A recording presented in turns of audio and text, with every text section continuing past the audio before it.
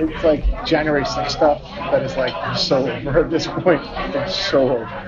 The left's overreaction, the left's reaction to it in some places was so over the top. It was like me and two other colleagues who were there, who were outside.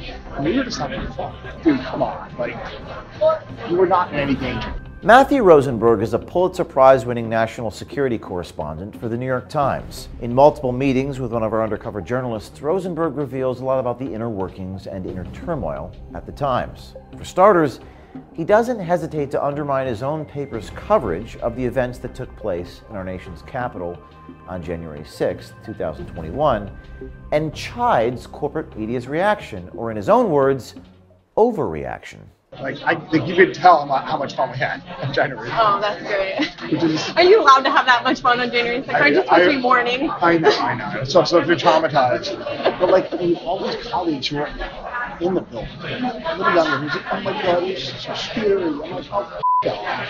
Is that really the vibe there? From them. I'm like, come on. Like, it's not the kind of place I can tell somebody to man up, but I kind of want to. You're like, dude, come on. Like, you were not in any danger. Got in Zola, got in Adam Goldman, women Sabrina Tavernese,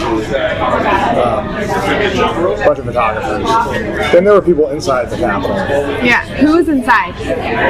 Little dweebs who keep going on about their trauma. I'm like, guys, shut the enough. I guess it was scarier. Did they write about it? Oh God, please tell me who so I can read. I don't know if they wrote about their trauma. This chick named Emily Cochran and this guy named Nick Fandos. They're both like in their 20s. Nick Fandos? Fandos. They covered, Nick doesn't anymore, they covered college. So they're congressional reporters. The story I got sucked into doing was like, I do investigative stuff. I usually do like longer term things. But I got back to work on Monday.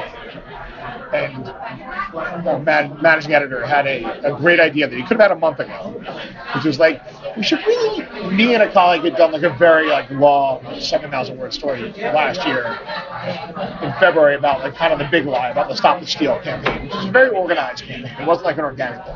He's like, can we do like part 2 of that, like what's going on in the year since January 6th, kind of like memory holing it, like making it it's no big deal. Like, yeah, we can do that.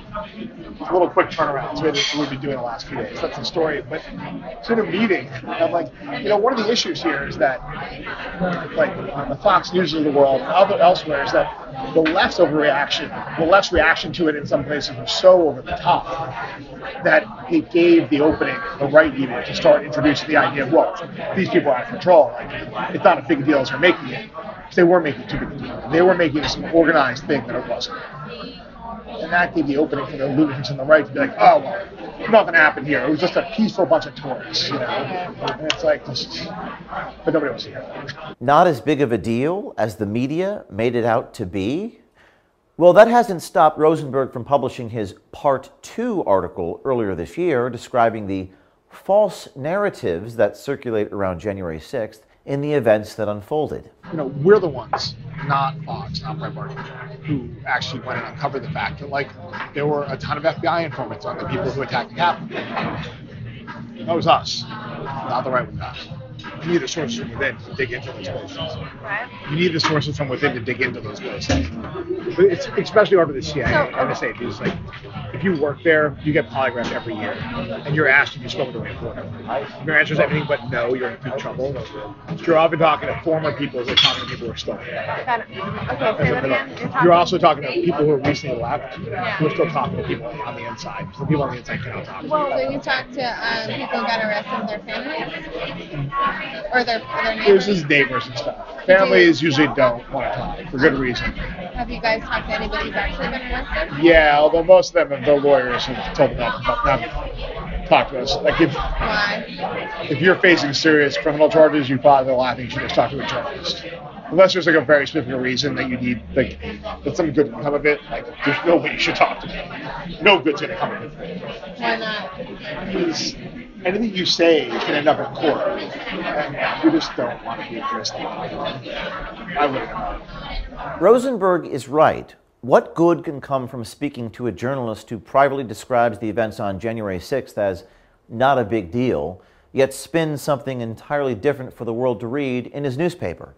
Project Veritas has received letters from those incarcerated for being present that day. Voices that remain unheard describe a total lack of due process, spurred by the reactions, or in Rosenberg's words, overreaction, of how those events were portrayed around the world by the media and politicians. Stay tuned for part 2 of the series as Rosenberg continues to delve deeper into the turmoil and inner workings at the New York Times, including a serious admission about the infamous Trump P-tapes. You definitely won't want to miss that.